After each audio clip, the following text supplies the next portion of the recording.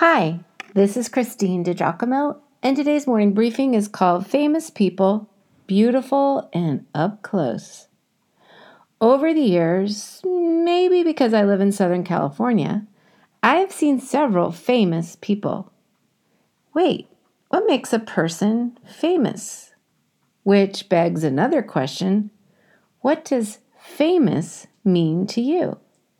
Famous because you esteem them? Famous because our culture admires them?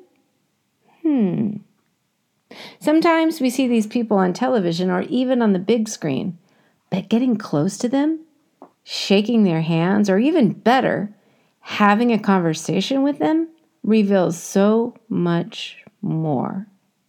Are they humble, brusque, larger or smaller than we thought? Friendly? A week or so back in New York City in a theater lobby, I met Tim Tebow, former NFL football player, man of God. I can say with authority, because I saw him with my own eyes, looked into his eyes, shook his hand, and spoke with him, something different than you can if you have only seen him play, watched him commentate, or read his books. Read till the end, will you? Imagine, then, that you were in Jesus' inner circle.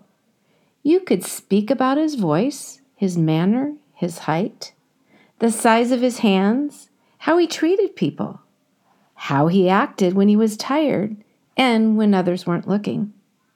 You could comment on the color of his eyes and hair, his crooked or straight teeth, his laugh, and if you were to roll out your bed next to him, you would know if Jesus snored, for goodness sake.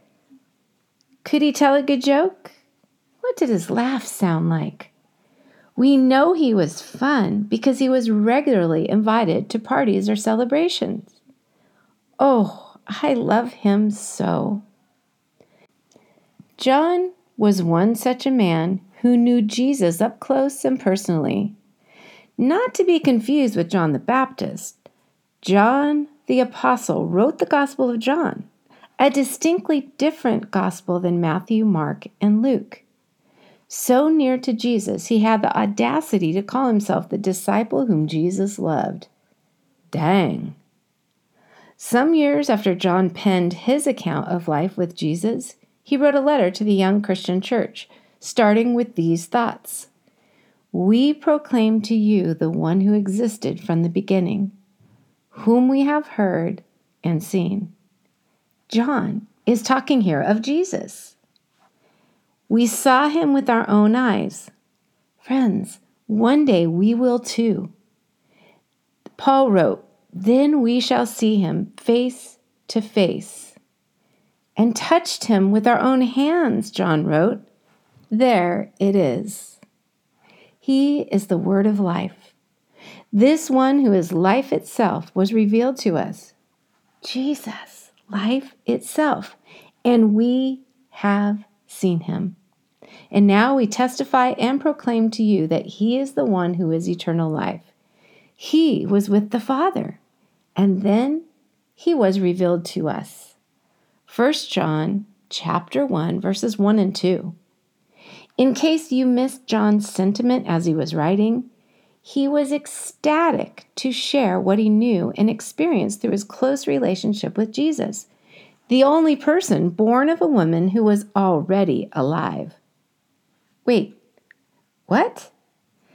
When studying the life of Jesus, we must bear in mind that Jesus always existed, one with God the Father and the Holy Spirit, and yet he laid aside his royal robes to become a human being like us.